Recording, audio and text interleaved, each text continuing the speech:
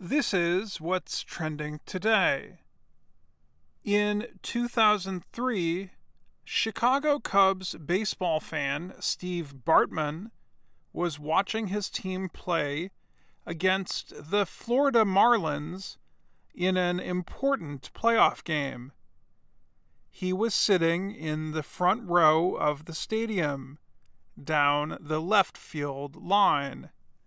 In the eighth inning of Game 6, the Cubs were leading with a score of 3-0. Winning Game 6 would send them to the World Series for the first time in 95 years. Luis Castillo of the Florida Marlins hit a ball high into the air. The ball went close to where Bartman was sitting in the stands. It was also near where Chicago's left fielder, Moises Alou, could try to catch the ball. As the ball came down, both Bartman and Alou reached for it. Other fans reached for it too. The ball hit Bartman's hands.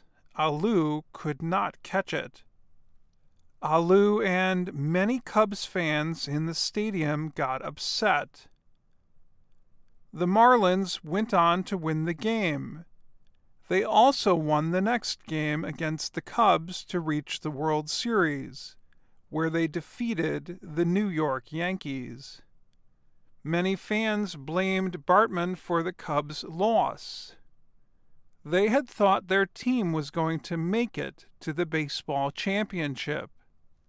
They did not forgive him. Bartman has not been to a Cubs game since. Some people say he moved to Florida.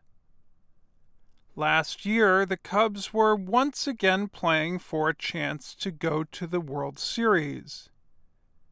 They defeated the Los Angeles Dodgers. Then they defeated the Cleveland Indians in the World Series. It was the first championship for the Cubs in more than 100 years. The Cubs players and many people who work for the team received a ring to celebrate the championship.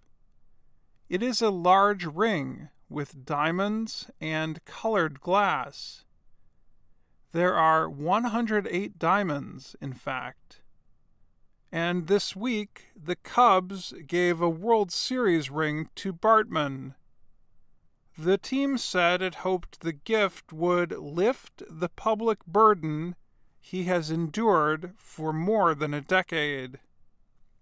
Bartman said he was grateful to receive the ring and hoped it would start the healing process for everyone involved. Many people were pleased to see the team reach out to Bartman after almost 15 years.